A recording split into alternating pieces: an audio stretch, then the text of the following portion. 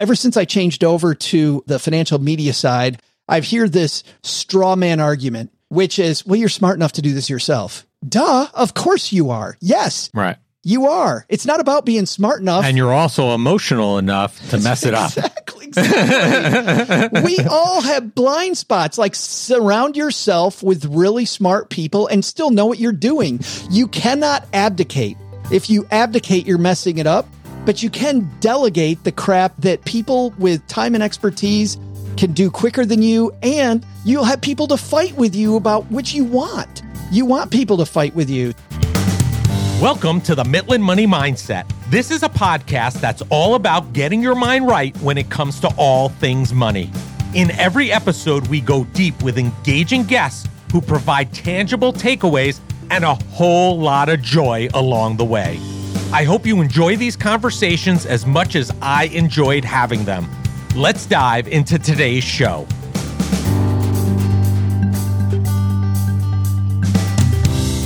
I'm Larry Sprung, your host for the Mitlin Money Mindset and founder and wealth advisor of Mitlin Financial. Today's guest is Joe Saul Sehy, creator and co-host of The Stacking Benjamin Show and co-author of Stacked, your super serious guide to modern money management. Joe's money expert story includes being a former financial advisor of 16 years and representing American Express and Ameriprise in the media. His real story is how he was a money disaster in his early life and then pulled his financial house into order and left his business at the age of 40 to pursue an entirely different path. Joe was the money man at Detroit television WXYZ TV, appearing twice weekly. His advice has appeared in many places, including the LA Times, Chicago Sun-Times, Detroit News, and Baltimore Sun newspapers. He has also appeared online in more than 200 different places, including CNBC.com and the WallStreetJournal.com. The Stacking Benjamin Show was called the best personal finance podcast by Kiplinger. Lifehacker listed the show as one of the top 10 of 2021. Joe and the Stacking Benjamins team have won 5 Plutus Awards and the Academy of Podcasters Best Business Podcast Award, beating well-known shows like The Tim Ferriss Show, How I Built This, and Gimlet's Startup. The Stacking Benjamin Show is created in Joe's mom's basement in Texarkana, Texas, where Joe lives with his spouse Cheryl and their cat Cooper. Listen in for some great takeaways about Joe's journey to creating one of the most successful podcasts to date and how following his passions have led to greater success. Well, hello, everybody. Larry Sprung here, and I have the pleasure of being with another money person. Believe it or not, yes, it's the Mitlin Money Mindset. We have Joe Saul Sehy, creator and co-host of The Stacking Benjamin Show and the co-author of Stacked, your super serious guide to modern money management. Thanks for joining us today, Joe. Dude, I finally made it onto the Mitlin Money Mindset Show. I'm here to announce my retirement. That's all I need. I mean, that's the top. Where does it go from here? I can't retire? No. So listen, I know a lot about you. I'm hoping our listeners do too. But first thing I got to ask you is, how does a guy who was an English major end up in personal finance? How does that happen? I had 3 choices, Larry, if I was going to just go with my English chops. Number 1 was teach other people English, right? Number 2 was become the world's best barista. Or number 3 was become a great American author. And now I do have a book, finally, but that was a path for love. And I would, like a lot of people, never did the ROI on college. You know, my parents never went to college. So I just did what I really loved, which was English. And you know what? Still, when I became a financial planner, so to make a short story really long, here's what happened, Larry. Sure. This friend of mine that was with one of the big major firms calls me one day, of course, you know, because they're recruiting tons of people. But of course, he said, and this is a direct quote, he said, "We don't normally hire people like you, but I think you'd be good at this." And that was true. They don't hire creative writing majors.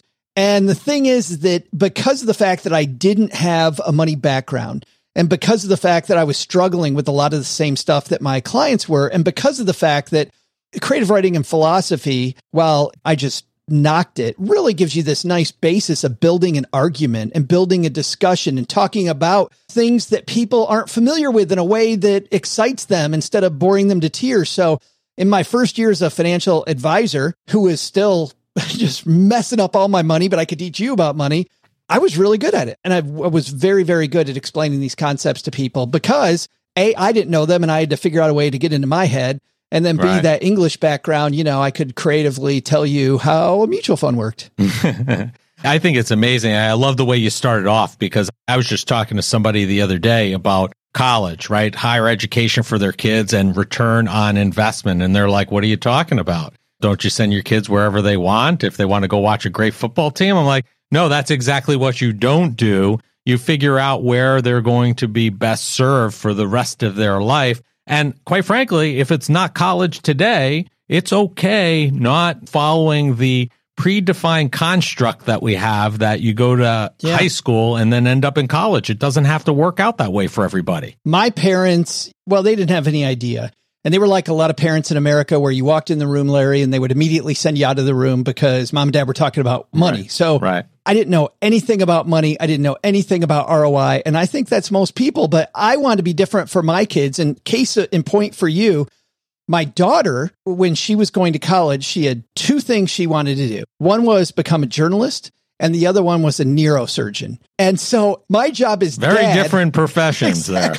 My job as dad was not to say one of those is good or bad, because there's no such thing, right? I mean, It is what it is. But my job was to define what the reality of those jobs are going to be. And because I've been doing financial media for quite a while now, so after I sold my financial planning practice at 40, it's been 14 years now I've been on the media side. I work with a lot of these journalists. I talk to them all the time. And I told Autumn, I said, you know what? There's nothing wrong with becoming a journalist. There's nothing wrong with becoming a neurosurgeon. Let's first of all go to the Department of Labor website and look up what these people make. Yep. Journalists at the time, a few years ago, my daughter's 27 now, journalists made like $35,000 to $45,000, was going to work 80 hours a week, was going to hustle because there's so much competition and because you just have to hustle a lot. I love these people. Especially with the news cycle these days, right? 24/7, 365. Feed the beast, baby, right? Yeah. And doesn't make it bad, but that's the reality. You are going to struggle with money. You're going to struggle with your career. And if you can climb that mountain, you can get to $100,000, $120,000, maybe $150,000, but you really kind of got to create your own thing now to get above that ceiling. And so then we looked at neurosurgeon, you go for a ton more school, but out the door, you're making $280. And then it goes up from there. So she said, okay, all right, here's what I'm going to do. So I said, why don't you look at these and then craft what you want to do? So she came back to me and she goes, Dad, here's what I'm going to do. I'm going to be a neurosurgeon and I really like to write. And my part-time, I'm going to have a blog. And I'm going to be a blogger in my part-time and I'll still get my creative juices flowing. So the story does not end where you think it ends. My daughter then goes to school and she does great until she gets to organic chemistry. And like a lot of people that have done this, every doctor in your audience is going, yup, I know what you're talking about. It hammered her and she got washed out. And she actually came back and she goes, Dad, I'm going to go into journalism. But listen to how cool this is. She knows the ROI now. She goes, I know I'm going to have to out hustle people. I know it's going to be really rough. And I'm looking forward to that challenge. So instead of going into the job like a lot of new people that I've worked with, where they just immediately get buzzsawed, my daughter goes in and she just is ready. I will outwork you. I will find words that you can't use. I'll do all these different things. I'll make these. And she's been very successful. Amazing. Well, listen, college. You don't know this, right? I was pre-med when I went to college. Oh, yeah. I lasted 2 semesters and then I was like, man, I can't do this. This is not for me. I started adding up how much schooling I was going to need, how much money I was going to need to pay that. And I was like, you know what? I have the most credits towards math. I'm going to be a math major. And then I sorted it out where I am today and I've been with it ever since. So it works. Yeah. It works. But it's a difference making an educated decision versus one that you're just kind of flying blind on, right? So one of the things I've heard you say is about you back in the 1990s. You were living a sham, quote unquote. Can you tell our listeners what that was all about? Well, as I alluded to earlier, I was counseling people about their money.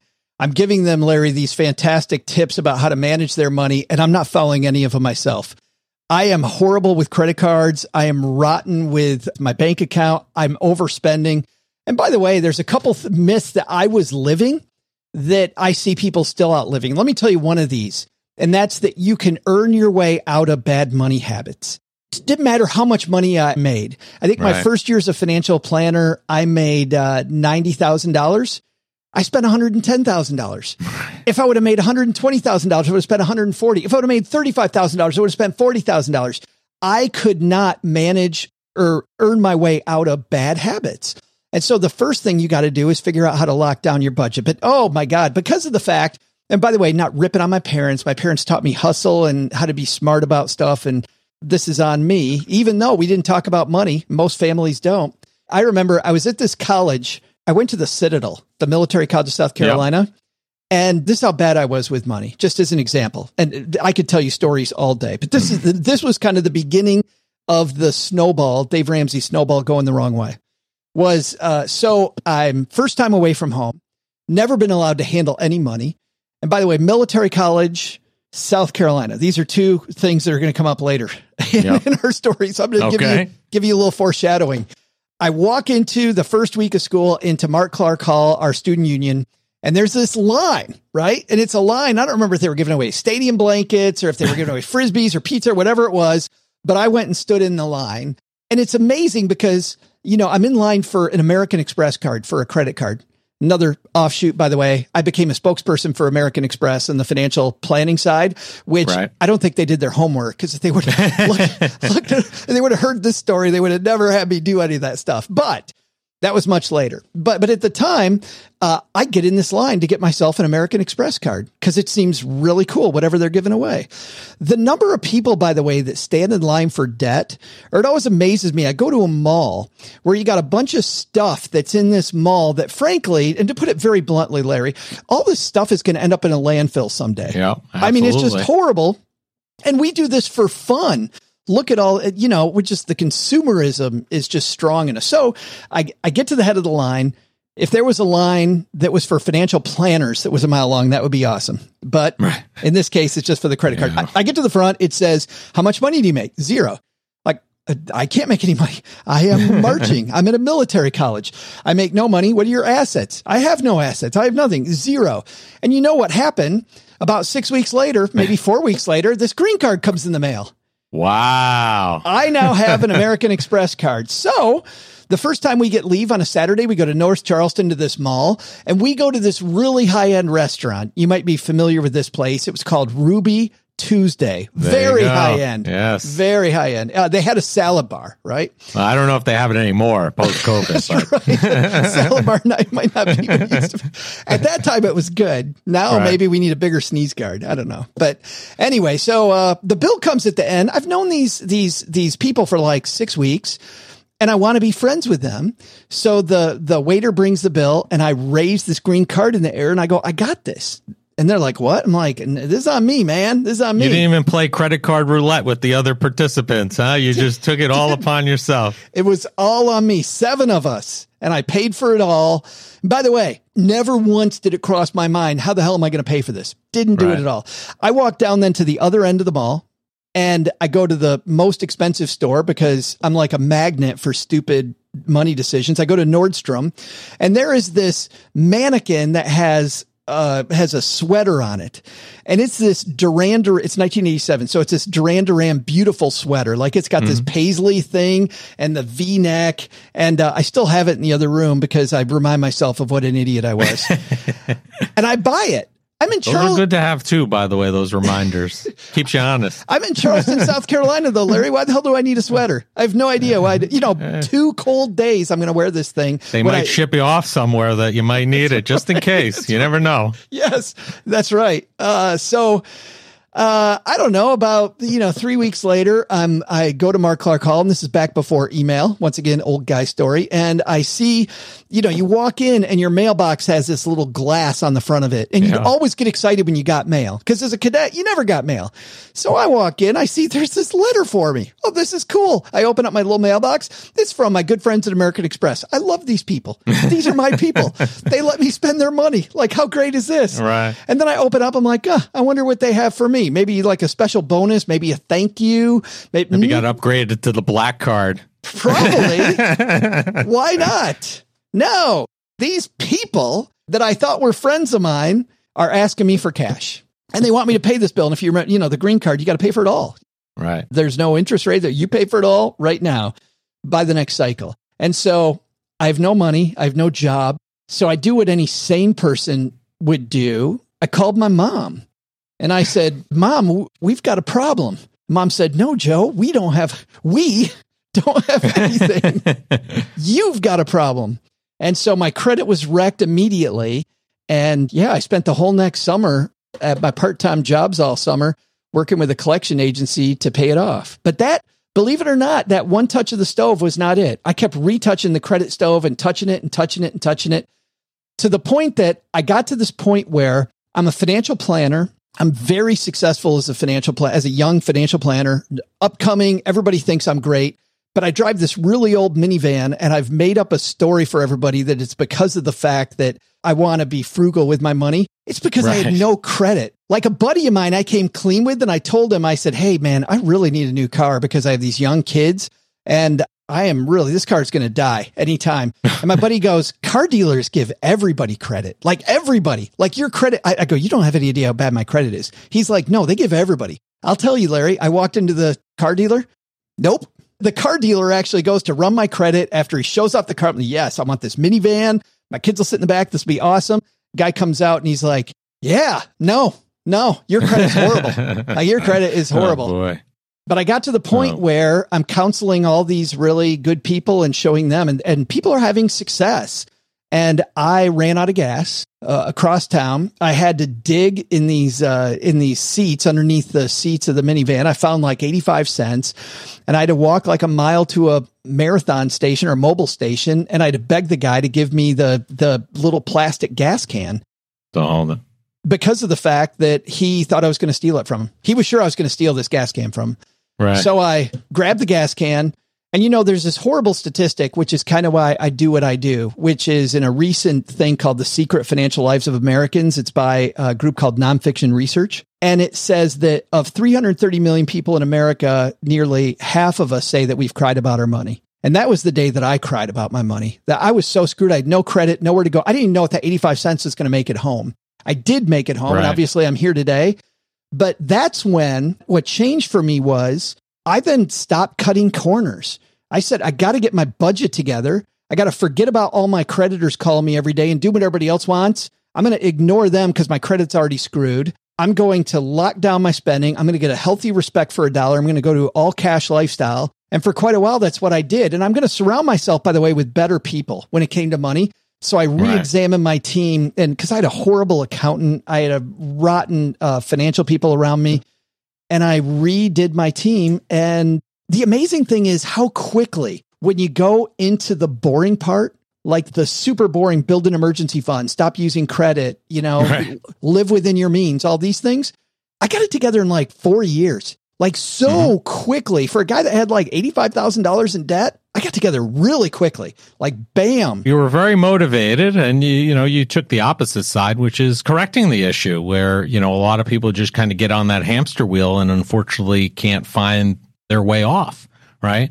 You mentioned you were very successful as a financial planner, right? So what was the impetus behind selling your practice at the age of 40? I think you right around the time you crossed about 60 million under management. Yeah. I don't know how many families you were serving at that point, but what was the impetus for leaving the business at that point?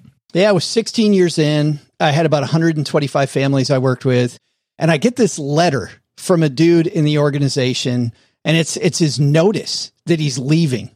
And the type of organization that Ameriprise Financial was, you didn't give notice. You left it. It was like Jerry Maguire. Remember the movie Jerry Maguire? Yeah.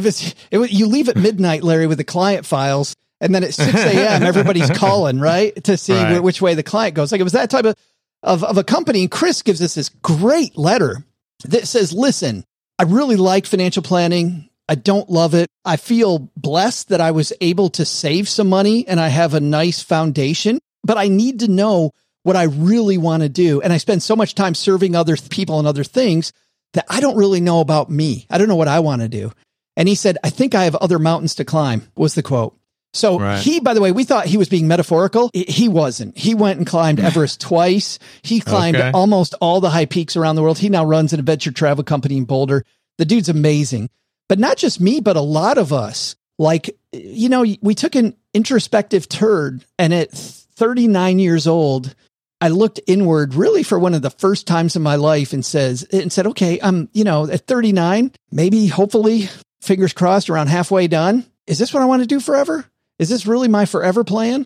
And the practice now is going great. My practice is going great. My financial situation's really great. But I said, you know, I don't really know what I want to do. Like I'm like Chris. I like it. I don't love it. I love talking about money with people. I love the PR type stuff I was doing.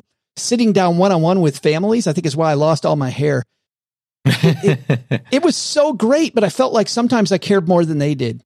I felt like there were times when every downturn in the market I took personally, and it was just, oh man. So I sold my business to go become a high school teacher, English teacher, and a track coach, because I had run track and cross country while I was at the Citadel and in college. And I was so bored in school that friends were asking me, because of my PR background and my writing background, to write scripts when they were on TV, like they were financial planners on TV in various markets, or they had client newsletters and they didn't want to write them, and I would write their client newsletters. So I do the math, and I'm sitting at home in shorts and a t-shirt when I'm between classes doing this stuff, and I'm making far more per hour than I would as a teacher, which God bless teachers, by the way. God bless teachers. And I'm teaching the topic I really enjoyed, which was money. And so that became a blog. The blog then became a podcast about 10 and a half years ago. And here we are today. I finally made it to the Mitlin Money Mindset Show. There you go. Well, thank you for being here. and now you wrote this book, again, going back to those English roots, right? You finally became an author too. So maybe you're trying to knock out all those professions that you were thinking about doing before you went into financial services. I don't know. Maybe there's something there. But what prompted you to write Stacked? What was the impetus behind that? And what do you want readers to get out of that book? You know, there's a couple things. Well, first of all, I've always thought that I had a book in me, probably because of the English background. And I wrote one, Larry. It took me about the whole 10 years we had our podcast. And there's a couple great things I think we can all learn, even if don't have a book. And number one was something I alluded to earlier. Surround yourself with good people. And surround yourself with people, by the way, that have your back. And that means they will give you the unvarnished truth sometimes. They have a little bit of a Gordon Ramsay in them. You know, you watch Gordon Ramsay, and I think a lot of people, when they casually watch his stuff, they see him screaming and yelling, and they're like, oh my. But Gordon Ramsay, why does he scream and yell? He wants these restaurants to succeed, right? He truly he's a passionate guy. Yes. He's on their team, and he gets angry because he's on their team. So I try to surround myself with those types of people. I think a lot of us over the short run, we want people around us that tell us we're great, we're good, we're whatever. I want people that love me but have my back. So I finished this manuscript finally after 10 years. I handed it to one of those people, my spouse, Cheryl. And Cheryl holds onto it for maybe 18 minutes before she goes, this sucks. Like it was Joe's kind of braggy. It was like, Joe's really good with money. And it was very voice of authority. And it's not at all fun and inviting, which is what I try to do. I want to make it so that this is easier than you think. You do need smart people in your corner. You need to surround yourself with good people, but you also need to understand it yourself. You got to understand the basics so that you at least the baseline knowledge. Yes, absolutely. You know where your plan's going. So I'm like, all right. So I tossed that. I literally took that manuscript and I cut it up into pieces and started putting it out on like our blog and our newsletter and stuff. But that was going nowhere. So now I know I still have a book, but I need something that's campier, more fun, like the podcast is. And I'm walking through a bookstore and I come across the Hardy Boys Detective Manual. Are you familiar with this book? I am. I'm not familiar with that book, but I know the Hardy Boys, and I definitely had, as a kid, I had the Hardy Boys hardcover books, the whole series. They have the series, but then they have a guide to be a detective. Like, this is not a story, it's how to be a detective. And you open it up to the front cover, inside of the front cover, and it says, this is written with the help of a real live FBI agent. And I remember I'm in 4th grade and I tell my brother, Tony, I'm like, this is legit. We could be FBI agents. Like, we could be detectives. My mom touches a door handle and we go over there with the tape. we're getting her fingerprints off of it. My dad leaves for work and it's a muddy day and we're looking at, the perpetrator and how they're, the tire tracks. Like, we're doing all the stuff. And I thought at this bookstore, I picked it up again because I remember how lovingly I carried this thing around. I'm like, if I could get adults to carry around a money book the same way I carried around the Hardy Boys Detective Manual, like that would be amazing. So then I got this idea for kind of how it's going to go, but I don't have a structure yet. So right. I thought about different structures, and my mom at 50 one weekend, she had a key to our house while we were away. She was feeding the cat for us. And she brings over this box of stuff from her attic. I have no idea why she still has, like my Little League photos. Like, Mom, why are you holding on to those till I'm 50? I got no idea. Oh, my dad dropped those off at my house a couple of years ago. He was cleaning out his house, so he came with a few boxes to mess my house up a little bit. Of course. Yeah, right? I get it. Yeah. Yes.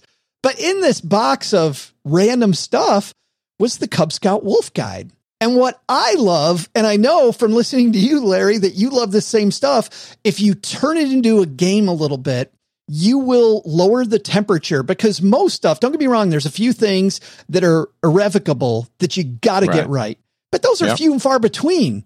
Most of the time, it's better to go mess it up.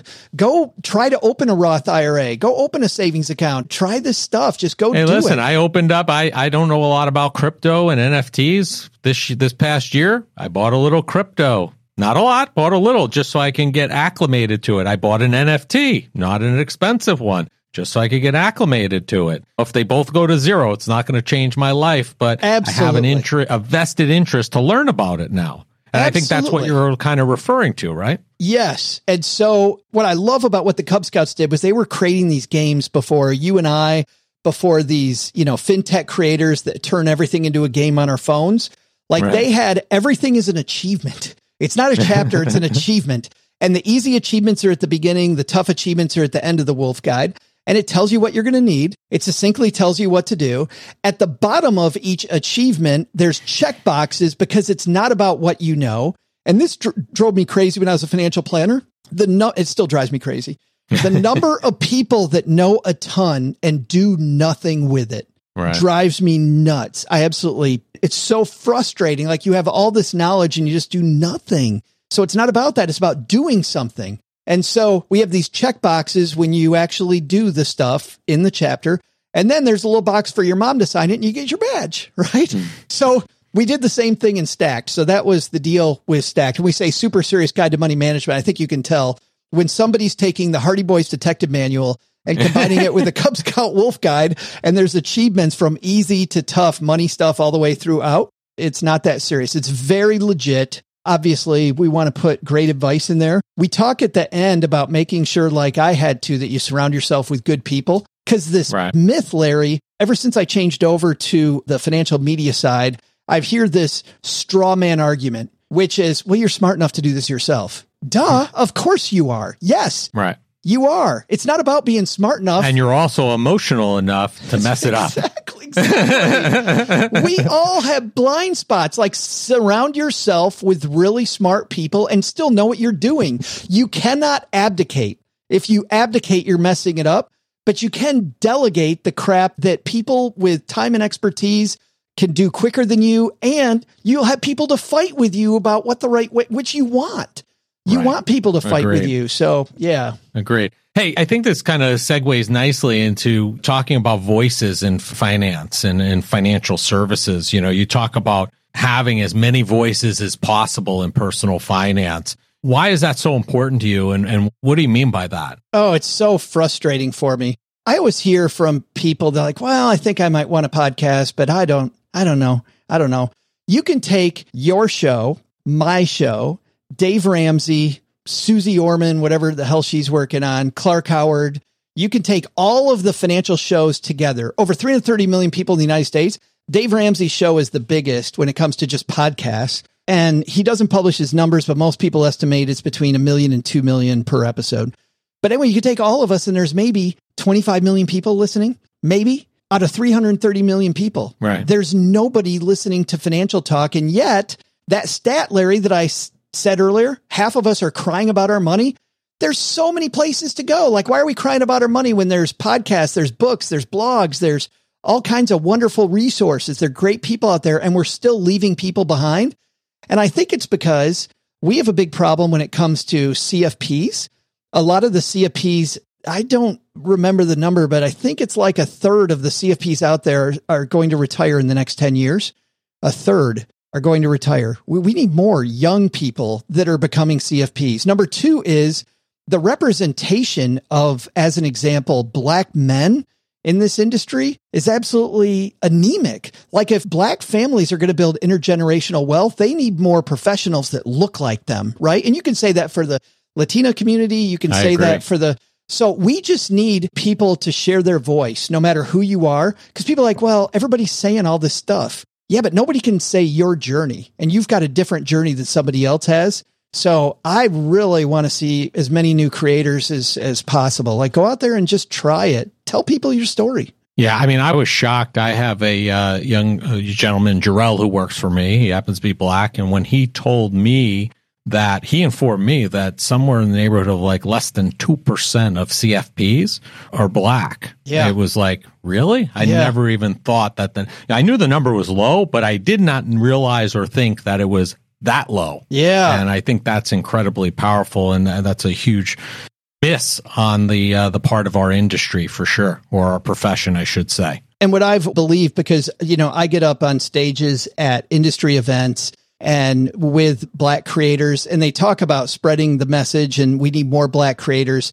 And I've said very publicly, it's like people like you and I that also need to have more Black people on our shows. We need to make sure that we have people, not just Black people, but people just from all different places. I mean, I don't want it to be like a corporate, stupid checkbox of multiculturalism. Right. But I do think that if one day we feature, and this is what I love about your show, and I said this to you before we started recording, I love your show because you come at it from all these different angles. And I think that attracts an audience of people that are different, that are, you're more likely to stumble upon somebody that sounds more like you. And it's pretty exciting. Yeah, I appreciate that. And I have to congratulate you. I mean, listen, your show and what you've created is something that I emulate and look to achieve. You just passed 1,000 episodes, crossing 30 million downloads for Stacking Benjamins. I mean, can you first tell us, how did the podcast come to be? Was it an act of necessity, or you just were getting the traction with the blog and then moved into that direction? How did that come to be? I mean, you've had a lot of success for sure. Well, thank you. I was told for a long time that I should have a podcast so I did PR for American Express and then for Ameriprise, and I was on TV in Detroit. I was one of 12 people that did national media. I love the media part, right? I always thought that part was fun. And so when people knew I listened to podcasts back in the early days of podcasting, they would always say at parties that you should have a podcast. You should have a podcast. And I would always respond, Larry, I'd say, I don't want to be Dave Ramsey. I don't want to be Susie Orman. I don't want to yell at people about their money. It just is not and at the time, that was pretty much the only people that were doing this stuff, right? You had Kramer screaming his head off.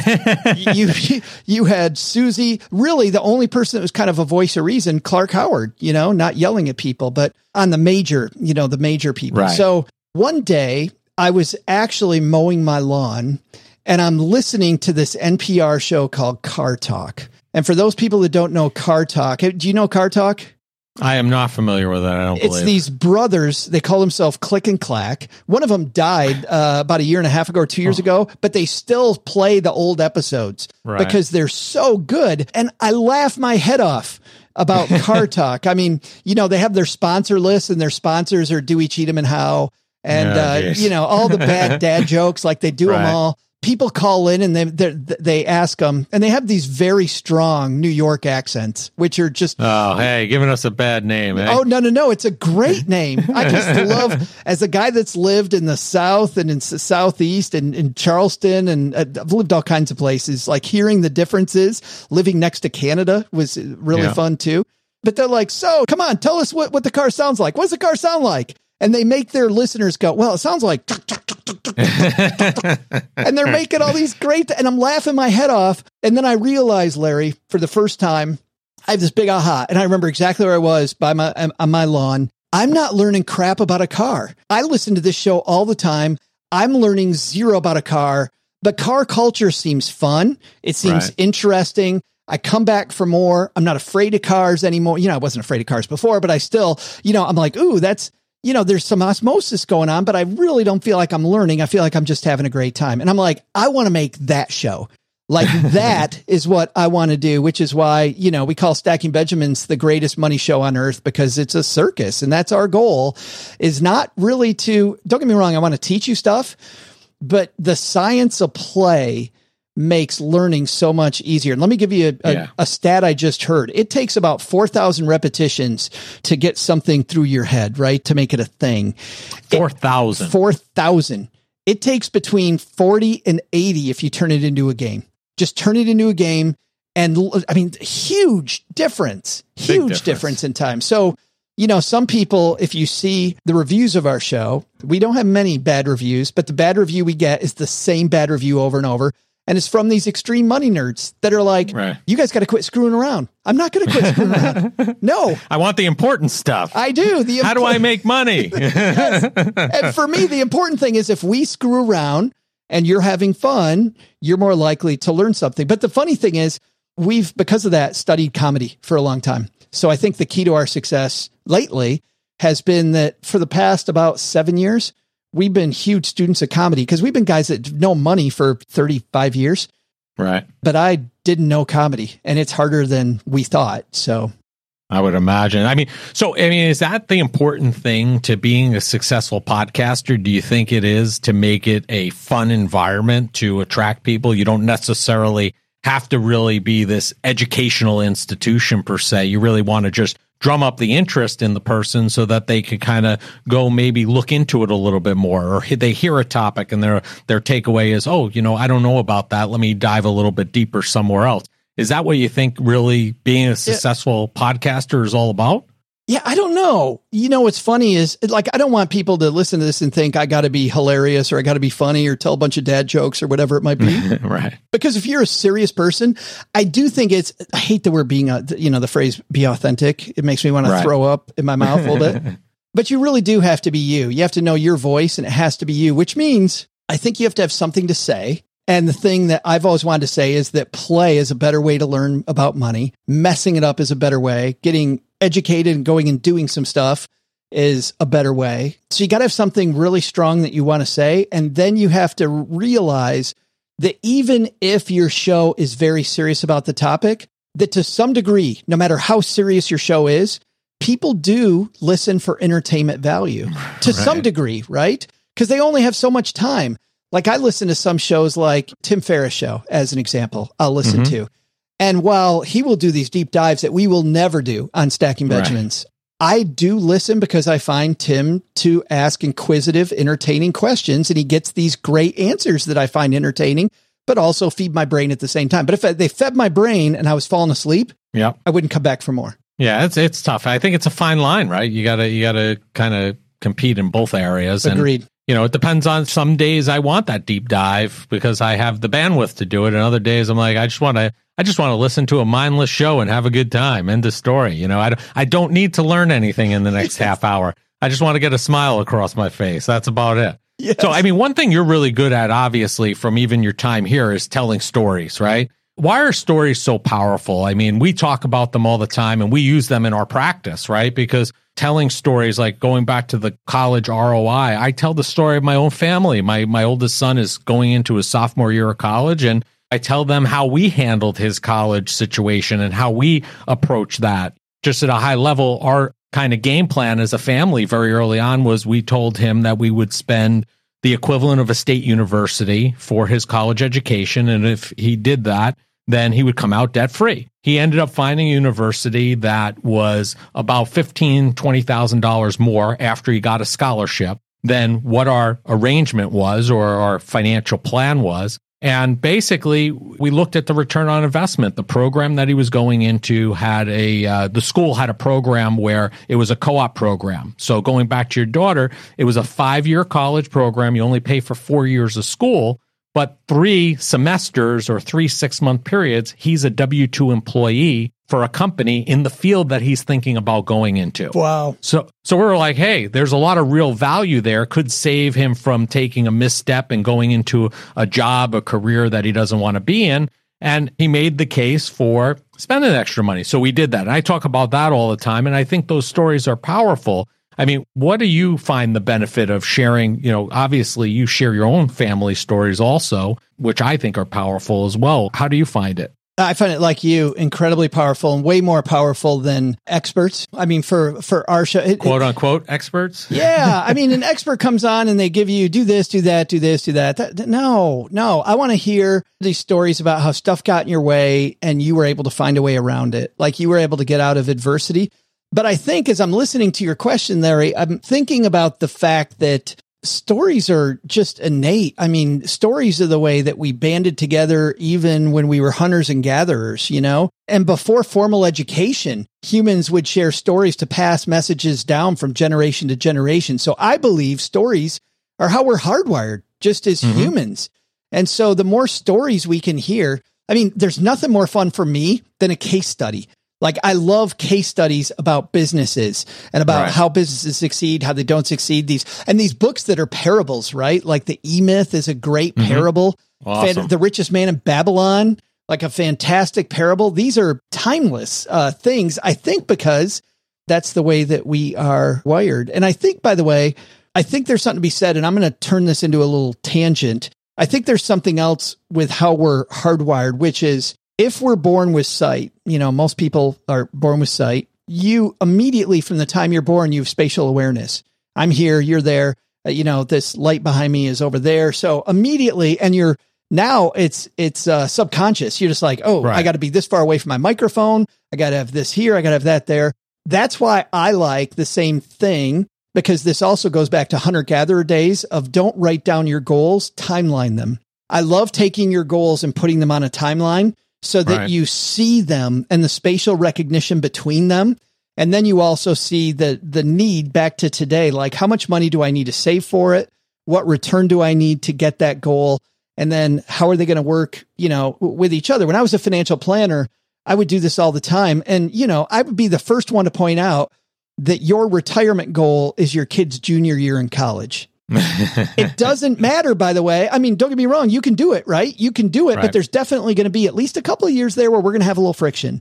And if we know it 15 years ahead of time versus trying to figure it out a year ahead or 2 years ahead, we're much better. We're much more likely to have a plan that works. So, yeah. And I mean, as you're saying that, I'm thinking about, I don't know if you're familiar with Gino Wickman from EOS and Traction. Yeah. He talks about people in a general sense have a tendency to overestimate what they can do in 1 year, but underestimate what they can do in 10. Yeah. And that's why it's so powerful sometimes to think in those larger blocks, because although you have these goals, whatever they may be, you may not be able to do it in a year, but in 10, you probably have a better shot. If you're thinking you can get it done, you'll probably get it done sooner than that. If it's on the radar, if it's on your timeline, like you mentioned, I think it gives you that visual. This is actually, Larry, I'm glad you brought that up, because this is also why I like milestones. Because if you've got this long goal, if you're listening to this and you're 28, 29 years old and you're saving for retirement, like that seems forever away. Yes. But if you build these signposts along the way, like a highway has, we would always, I live in Texarkana, Texas, which is right on the border. And if you're coming from the Northeast into Texas, you're on a road trip, you're going to come through my town. Our town, for a town of 60,000 people, has a ton more hotel rooms than most towns. And the reason is people have a milestone of, I'm going to reach the Texas border and then we'll stop for the night, right? Right. So they end up stopping in Texarkana. I love those milestones that, hey, we made it to this spot. And so don't just have that big retirement goal, but have this goal of, hey, if I make it to $100,000 when I'm X number of years old, that's where I need to be to get this much bigger goal later on. Like build these small celebrations. You got to have something that you can kind of work towards, because if you start putting that mountain of 40 years down the road, it ain't never going to happen. You can't think nobody can think in a 40-year increment. And I guarantee you, no matter what you have planned out for 30 or 40 years from now, chances are it's not going to work out the way you expect it to. All going to change. Too many things that are going to change. Yeah. So, well, listen, it's been awesome having you on, and I want to be respectful of your time, Joe, but at the same time, this is the Mitlin Money Mindset, and as you know, we ask each of our guests the same question at the end. It's the only question we keep the same, which is, what did you do today that brought you joy, because we're all about joy here, and put you in the right mindset for success? I will tell you, and this is just going to go back to my original story, because I knew this was coming. I'm like, what am I going to say? And I actually had something else. But because we're recording on a Monday, I begin every week by meeting with my coach, Mary Lou. And Mary Lou and I at 7:30 in the morning on Mondays, I just have my coffee on. I have her on Zoom and we plot out my week. And I have to tell you that this is far more serious than what I was going to say earlier, but it does give me huge joy. It gives me joy that I don't need to think the rest of the week. I just do. I'm just going to do. And you're back to your planner roots again. Maybe you're going to be opening up a financial planning practice all over again. Please no. You've gone full circle. No, back away. Satan, please. Come on. You said planning brings you a lot of joy. You know what you're going to do. It's I heard it. Listen, that's a great way to start the week. I appreciate that. And I do something similar. I plan things out as well, because not only am I a planner on the financial side with the families we serve, but I'm a planner in life. I need to know where I'm going and what I got to do. If I'm not really that spontaneous most of the time, I can be occasionally. But so listen, Joe, if people want to learn more about you, find the show, find the book Stacked. We're going to have all your information in the show notes, but what's the easiest and best place for them to do that? Yeah, if you, go to our website, stackingbenjamins.com, you'll find the podcast, you'll find links to the book. The book's available everywhere. It's from Penguin Random House, world's biggest publisher. So, just hit me up there. Say hi to me. Average Joe Money on Twitter is a good place. Our Instagram channel is a lot of fun. Stacking Benjamins on Instagram. Awesome. Well, listen, Joe, thanks again for being a guest. I appreciate it, and make it a great day. Thanks a ton, Larry. I want to thank Joe Saul Sehy for being a guest on the Mitlin Money Mindset. The Stacking Benjamins show is a testament to the thirst for knowledge people have regarding financial information and entertainment. What a success it has been thus far. Joe is definitely a true entrepreneur, and it took him some time to find his way. Once he found his passion and followed it, his success began to shine. Joe and the Stacking Benjamins show can be found across all social media platforms, and all the contact information needed to find them can be found in the show notes.